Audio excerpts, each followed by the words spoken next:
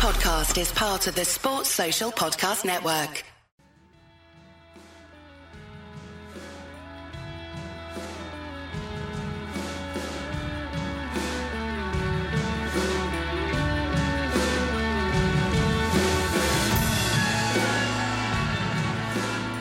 Hello and welcome to the Wisden Cricket Daily Podcast in partnership with Travel Bag, creating holidays packed full of exciting memories since 1979.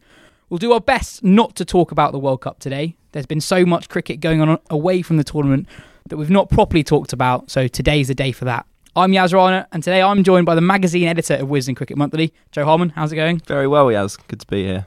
And we're joined today by the editor of the Wisden Almanac, the Bible of Cricket, Lawrence Booth. Great to have you on, Lawrence. Are you World Cupping well? Thanks, Yaz. Yes, I'm all over the place. Durham last night, Birmingham the day before. So, yeah, I'm seeing all corners of the country. We'll start with my moment of the week for once, which was Sarah Taylor stumping in the first Women's Ashes game at Leicester to dismiss Elise Perry. It was a proper Sarah Taylor special, one of those stumpings down the leg side that goes viral on Twitter within minutes. The Women's Ashes got off to an incredible start. England reduced to 19 for 4. Elise Perry and Megan Shute doing the damage up top. Shute getting the ball to swing miles. I don't think I've ever seen a bowler swing the ball into a batter more than her in her opening spell. Her delivery to Sarah Taylor was amazing. Look it up if you haven't already. Nat Skiver scored a gritty 64 to help England up to 177. She was ably supported by Laura Marsh and Sophie Eccleston, who both scored 20-odd. England just about kept themselves in the game throughout the Australia innings, taking wickets at regular intervals in the run chase, and very nearly won. They eventually lost by 2 wickets. Anya Shrubsole dropping a regulation caught and bowled chance off Delissa Cummins that perhaps proved costly. What a game, what a start to Women's Ashes. A great start, and as you say, it looked at one point as if it's going to be Australian waltz, really, and confirming some of the pre-series suspicions that they do have the edge over England, because you feel like it's a big series for English women's cricket. We're 2 years on now from the famous World Cup victory over India that day when Lords was packed out, women and children came, all these strange demographics that we're trying to attract to the sport. And I just feel that we lost a bit of momentum last summer, and we need a good Ashes this summer. It would help if England won, but probably the money is just on Australia. So you feel England need to win these close games because there might be a couple of thrashings in there. Yeah, I got that impression as well, that this was a game that England really needed to win. I can almost see that at the end of the Ashes we'll look back at, we lost that by 2 wickets when we were given an opportunity to get back in the game. Yeah, ahead of the ODIs, I thought that this was the leg that England really needed to win, particularly thinking back to that World T20 where Australia beat England in the final, but Australia was streets ahead of England in that tournament, I thought 50 over cricket might kind of lessen that gap slightly. Again, Australia dominated that first game until that late collapse. The match is going on right now, so it will have finished by the time you're listening to it. England has started quite well. Tammy Bowman's got 50. Beaumont in the runs. It feels already like, you can't say a must-win game. This is an absolutely vital game for England in the context of the overall series, not to go 4-0 down with 3 T20s at the end and a test match in between. And there's one bit in the England innings that England can count themselves quite unlucky. Fran Wilson was given out glove before wicket. She was sweeping a ball and the ball just hit a glove. I don't think it even hit her pad. There are no reviews in the Women's Ashes, but also you've got umpires who are finding their feet at the top level. Martin Saggers is a really good umpire, but he's not that experienced at international level. That's not a great combination, inexperienced umpires and no reviews.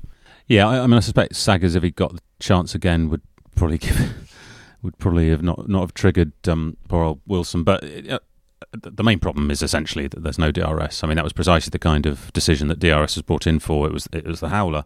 It's not the marginal decisions that most players use it for now. And I think if we talk about equality between the genders in cricket now, if we're serious about that, then we should be supplying the women with the proper technology to avoid scenarios like that. I thought she took it pretty well, actually. She kind of looked a bit shocked, but she didn't hang around. She didn't gesture to her arm too much. If it had been some men's players I can think of, all hell would have broken loose. So they got away with it in a way because she was quite good-natured about the decision. It does feel now, we're so used to DRS in all men's international cricket, that to have any televised game without DRS, whatever level, just seems very unfair on the umpires, because we see it with international, the top-level umpires getting decisions wrong routinely, even if only very slightly wrong. So to then get, in theory, a lower standard of umpire without DRS there to protect them, it seems quite unfair, really. And then, of course, nowadays it goes all over Twitter and everyone's saying Martin Saggers, what an awful umpire. It's a much worse decision because there wasn't the chance to correct it.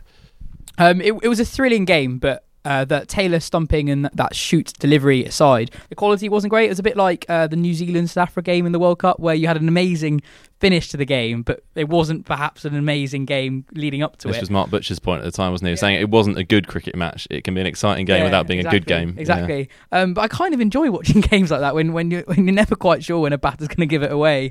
I mean, it's the first game of the Ashes, so you think the pressure's really on them. So you can understand why there's so much in the players' heads. Although England shouldn't be rusty, they'd won, was it 13 wins in a row they'd got up to by the start of this series, and fair enough, that wasn't against opposition as strong as Australia, but they had beaten India, which is no mean feat these days. So you'd have hoped that England would have started a bit more fluently than they did. So hopefully today might be the day. I mean, to be honest, aside from that start where they fell to 19 for 4, 44 for 5, England actually did really well. They fought back, didn't they? Nat Siver's a serious middle-order player now. I quite like the fact we can sit here now and say it wasn't a great standard, because it means that it's being taken seriously as a format. A couple of years back, people might have been a bit afraid of sort of perhaps offending the women cricketers, but we can now say when we expect better of them, and they, with the professionalisation that's come into the women's game, the scrutiny's gone up, and they should be treated in the same way as the men are in that respect from the punditry point of view. So England are going to have to lift their game, definitely, if they're going to stay in touch with Australia. Lawrence, what's your moment of the week? Well, you'll be shocked to know, given what I think I said last time I was on this show, it's the fact that Northamptonshire won a county championship game for the first time this season. I was at Edgbaston for India against Bangladesh when the news came through, and I couldn't help a facetious tweet saying that huge cheer goes up as news arrives from Hove that Northamptonshire have won their first game of the season. Of course, they were just cheering because Kohli had burped or something like that. We don't know that necessarily. It might have been both things at the same time. Well, I'd love to think that was the case. Northants got 290, I think, against Sussex and won by 393 runs, which is pretty amazing. Their biggest ever win by runs, and Sussex's biggest ever defeat by a county by runs in one game. Bowled them out for 105 and 106. Ben Sanderson 10 for 55, and now he's one of the great underrated Division 2 seamers. If you look at his career figures, it's 200 wickets at 21. Now, that's a damn handy guy to have, in Division 2. My fear, as is always the case with Northants players who do well, is that they'll just get picked up by Nottinghamshire, probably, or Yorkshire. And there might be people say, well, he's taking those wickets in Div 2 on some pretty tasty wickets. Does he look like a Div 1 bowler to you? Well, possibly not. I mean, he's kind of late 70 miles an hour. He very, very slightly round arm, doesn't go totally over the perpendicular. He's very accurate and nibbles it both ways.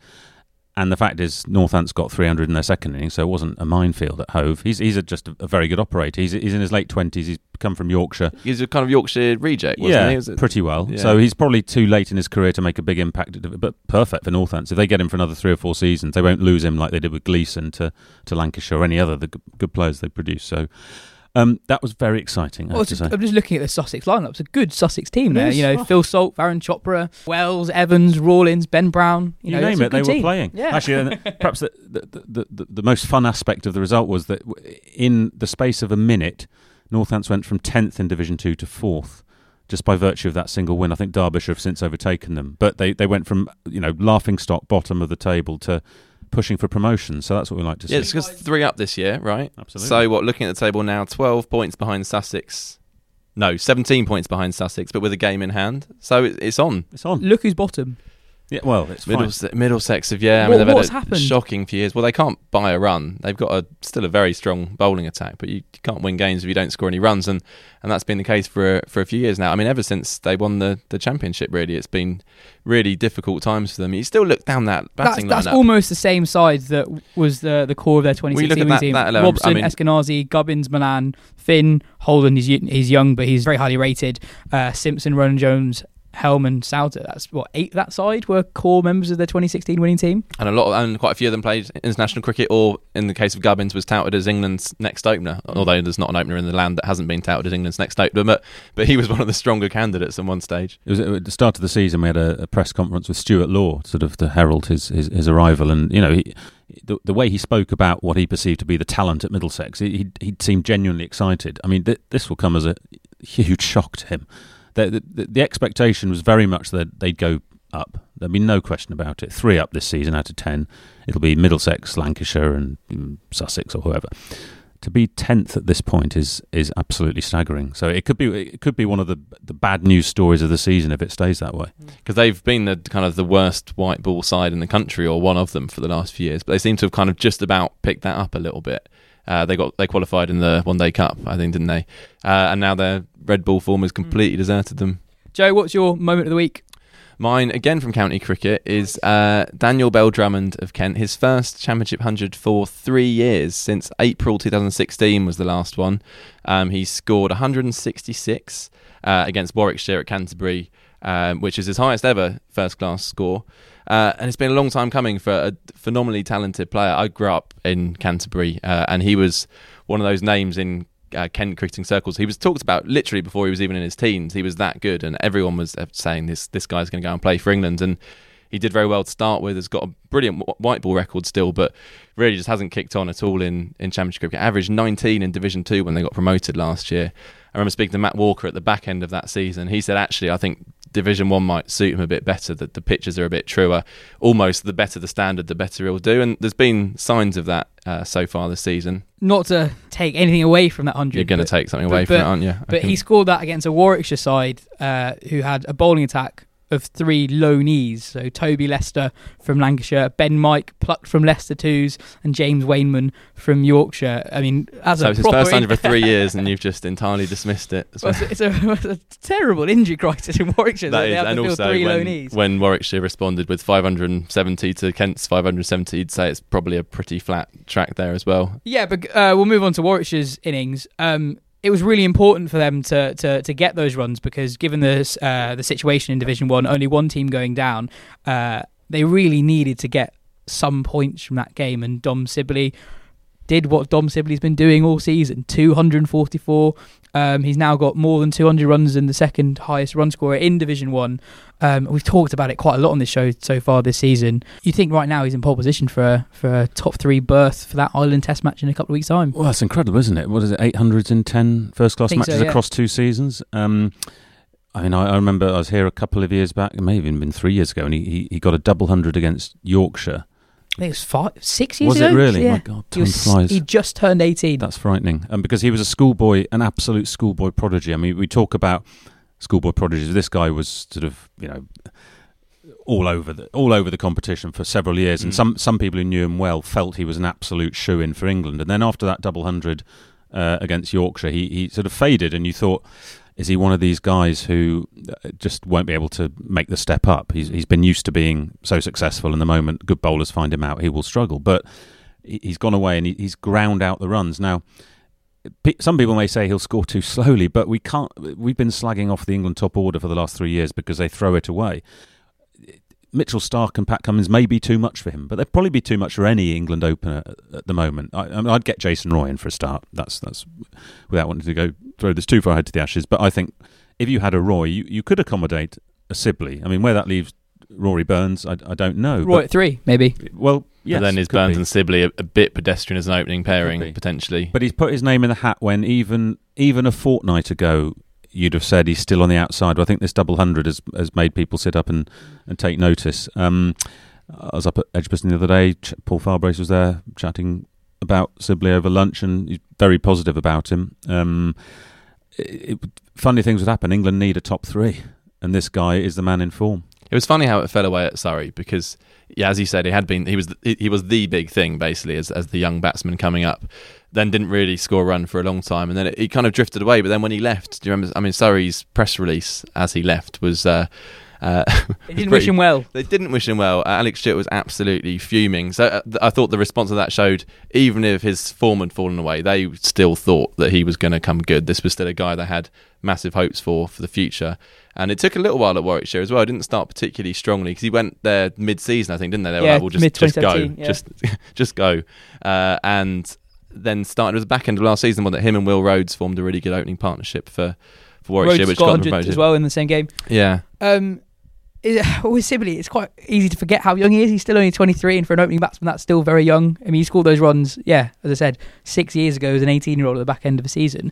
So actually, for a 23-year-old, he's doing incredibly well. Did Paul Farabase talk about him in a technical sense? What his strengths were and any issues potentially at Test level? I think there is a general feeling that he might be a bit limited. Which may be part of the reason he scores so slowly. So it's always the one that gets thrown in there, isn't it? Yeah. But people said the same about Rory Burns. Well, precisely, and they probably said the same about Alistair Cook. In a way, it doesn't matter if you're limited if you know your strengths and you stick to them. And clearly, he's 23, as you say, but he's scored all these hundreds. So the temperament isn't an issue.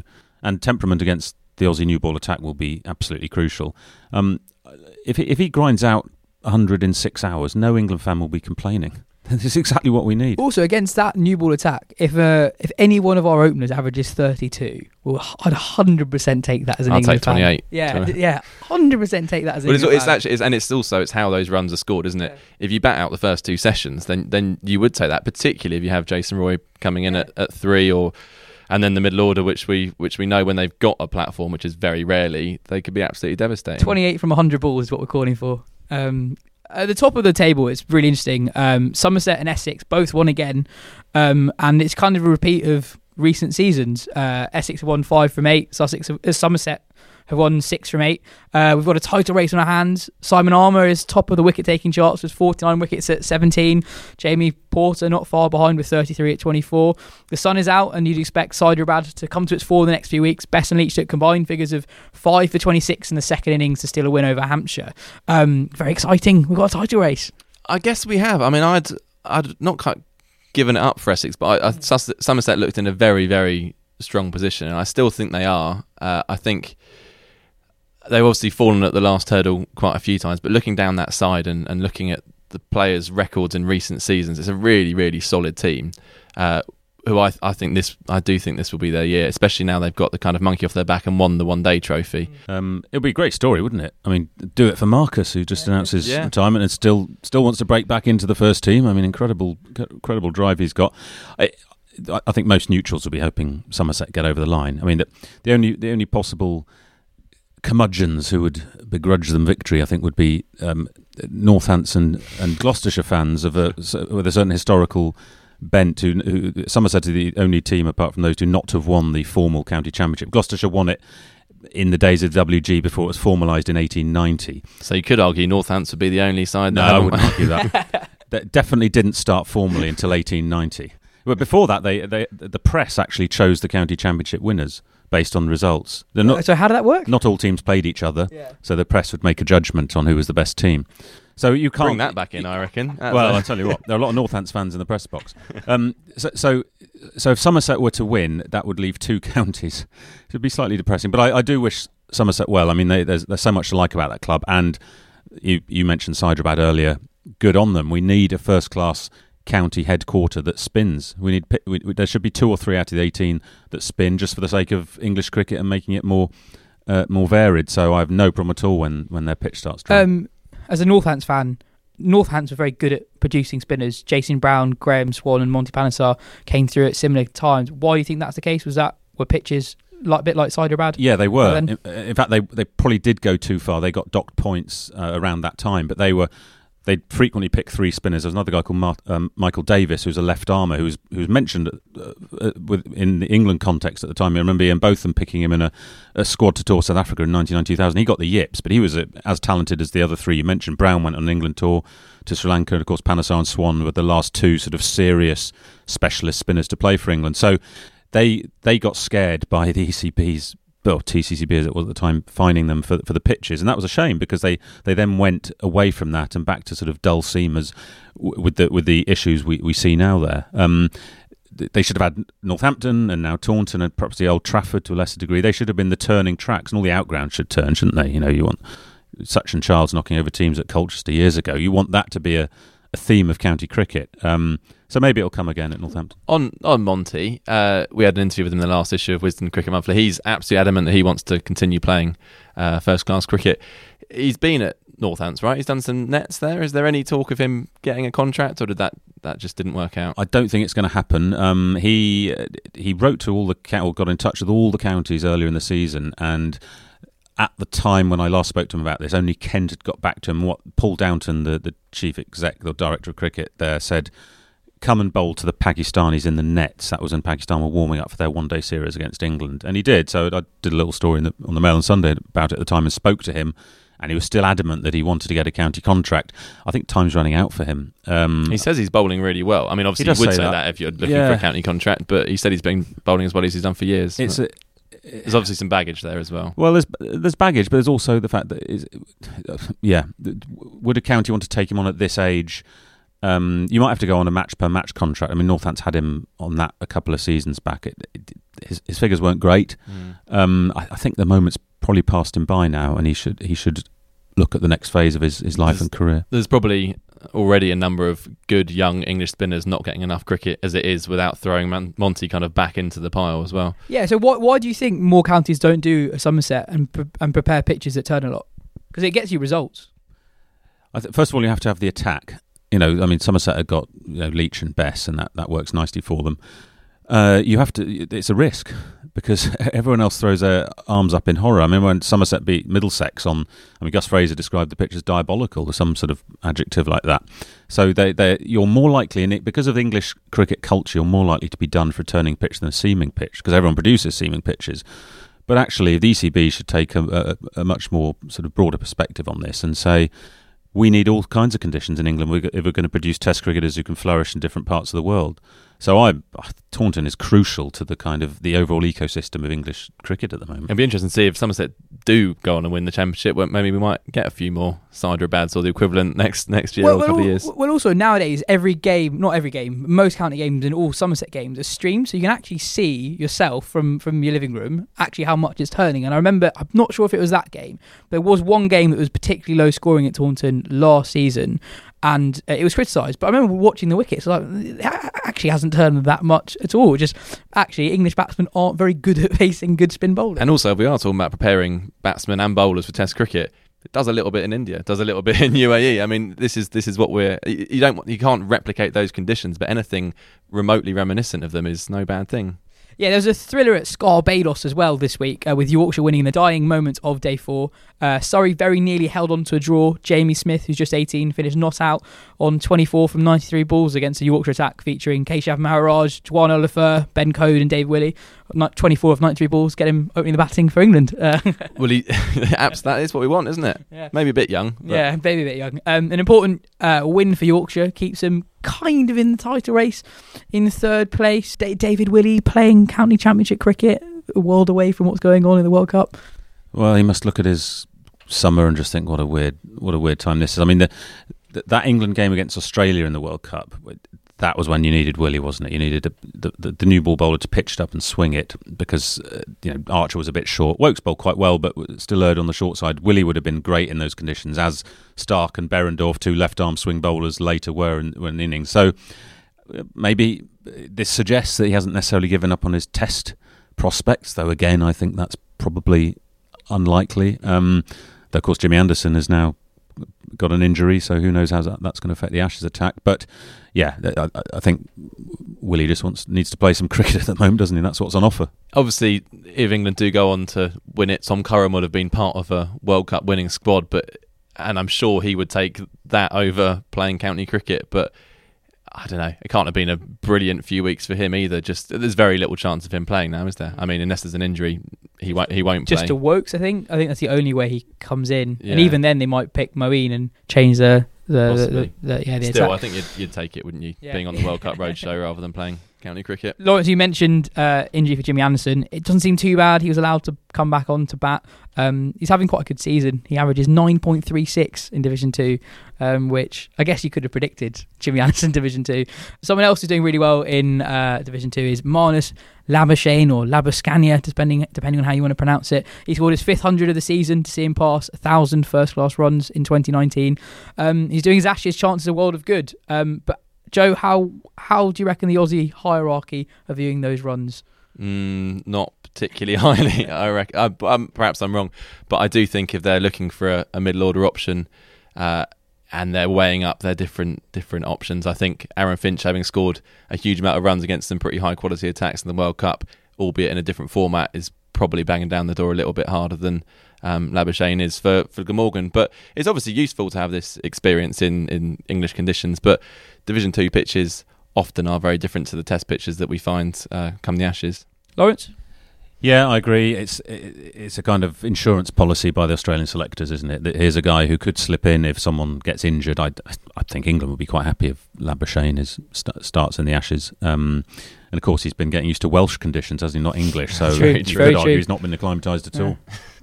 I said I didn't want to talk about the World Cup, but there's one thing about the World Cup that I want to talk about. I mentioned it the other day when I was on with Ben Gardner, that New Zealand, I think, are very lucky to qualify. The rain has fallen at exactly the right times for them. Their game against India was rained off, and Pakistan's game against Sri Lanka was rained off.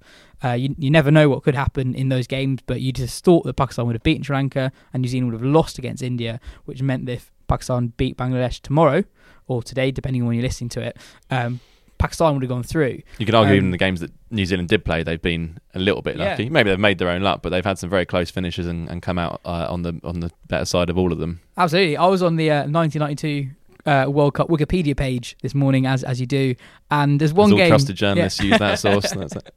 I was checking the references. I couldn't believe that Pakistan got bowled out of a 74 against England in that World Cup, and England were 24 for 1 after 8 overs, and it was a no result. After being bowled out for 74, Pakistan got a point, and that's basically how they qualified for 92. And people are talking about all these similarities between 92 and 2019. If Pakistan win tomorrow, it will be exactly the same World Cup, but they'll be knocked out in the group stages, and Pakistan end up winning it. So I guess this is New Zealand, who actually came first in the group stages in 92 and then lost the semi-final against Pakistan. So maybe this is Pakistan's comeuppance for 1992. It's kind of, it does feel a bit like payback. I mean, the thing is, if Pakistan's game against Sri Lanka had happened and Pakistan had won, the rest of the tournament would have played out differently, because Pakistan would have been in a different frame of mind, and perhaps the pressure they might have felt at that point, they might have buckled. They only seem to play well when they've been written off. So winning against Sri Lanka might have been the worst thing that could have happened. I take your point about India against New Zealand, although weirdly in the warm-up game here, New Zealand skittled them for 170 and won an absolute canter. I think New Zealand have been a bit fortunate. They beat South Africa in the last over thanks to Kane Williamson. If Carlos Brathwaite had got another metre on that 6 at Old Trafford, they'd have lost to West Indies, and they've just lost their last 3 games against decent sides. They're the team that the other 3 would like to play in the semis. Australia would probably get the honour, I'd have thought. You'd much rather play, it's not going to happen, you'd much rather play New Zealand than Pakistan in the semi-finals, wouldn't you?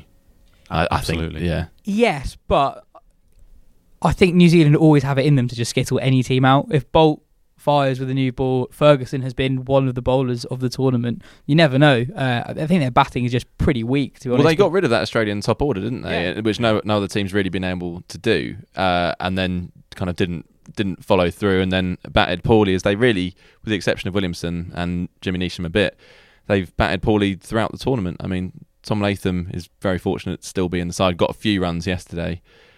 Speaking to Andrew Alderson, the Kiwi reporter, he wondered if they'd been better off putting Latham as an opener, which is obviously his test role, and having Henry Nicholls in the middle order, which is also his test role. It's unlikely they'll try that now, but what they have tried hasn't really worked for them.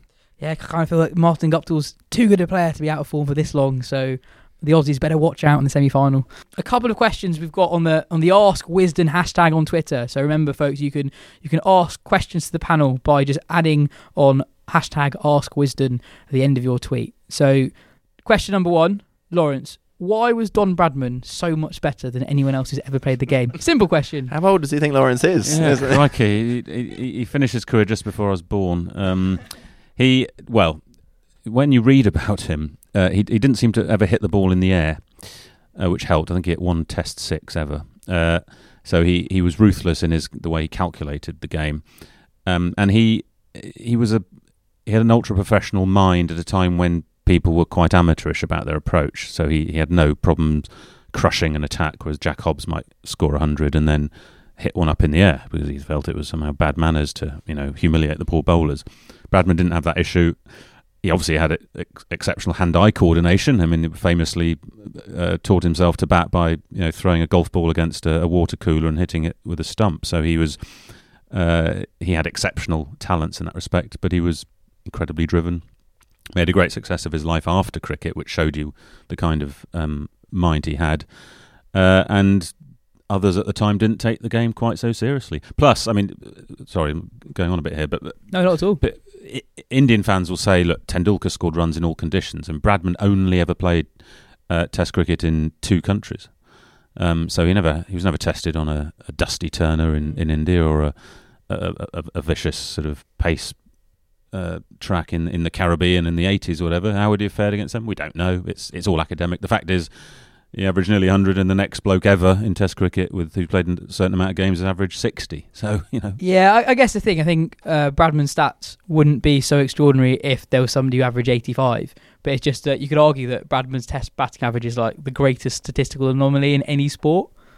It is, and going back to drawing what Lawrence said, I mean, I obviously didn't see Sobers play myself, but there was a suggestion that he was so good that at points he would kind of just get bored or think his job was done and then get out. And obviously with Bradman, that just never happened. There was a kind of an absolute ruthlessness, a kind of selfishness to his game. And the stories of tour games where he'd just bat on and on and on to the kind of embarrassment of his teammates. I think there was one with Keith Miller, wasn't there? It was against Essex, I think. Yeah, that's right. They scored 700 in a day or something like that. Has Keith Miller let himself be bowled? Yeah, he's bowled first ball and thought this, and Bradman was absolutely fuming. Bradman was dropped after 1 or 2 tests in his career against England. He's played as a young guy, late 20s, and that formed him as a character. He was determined that never to happen again. He was determined if he was in, he was going to score 300. Which he did in a day at Headingley once. He just had an insatiable appetite, and no one's been able to match it. I mean, I quite like the fact that he came here 1948 for his final Test innings, needing 4 runs to average 100, and he was bowled second ball by Eric Holly's googly, because it meant that we still don't have cricket perfection. No one's averaged 100 in Test history, and it would have been a bit of a shame if they had that little percentage, 99.94, I think it is. It's still waiting to be improved. Well, you've actually got 2 players who average more than him. Prithvi Shaw, I believe, averages over 100, and the West Indian Andy Gantow, 112. Let's not forget him. Yeah, I think we're talking about a decent statistical size here, Yaz. But yeah, I take your point. Question number 2. We'll start with Joe. Why are there no Scouse cricketers? Why did you give me the much harder question? Is that even a question? First of all, are there no Scouse cricketers? I mean, we did debate this earlier, and we're really struggling. There have been like a few county players. We came up with Ian Cobain, and there's 2 of them, so 2 Ian Cobains. So that's my answer. There are.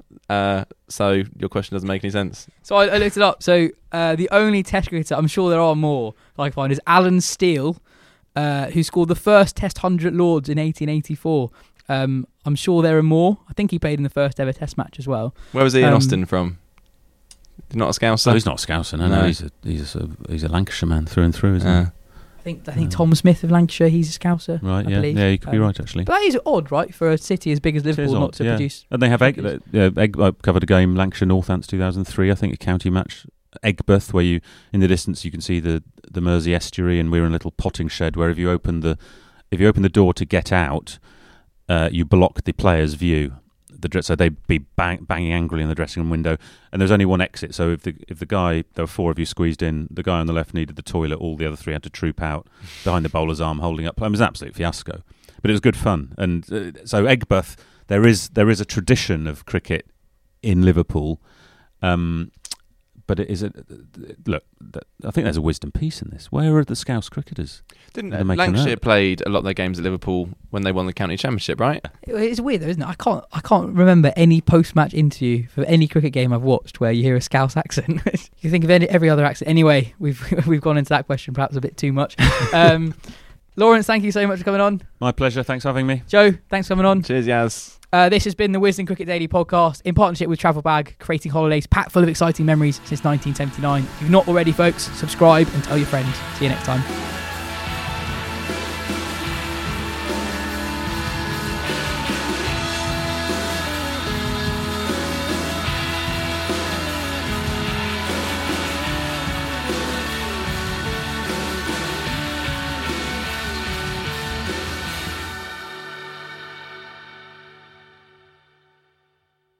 Sports Social Podcast Network.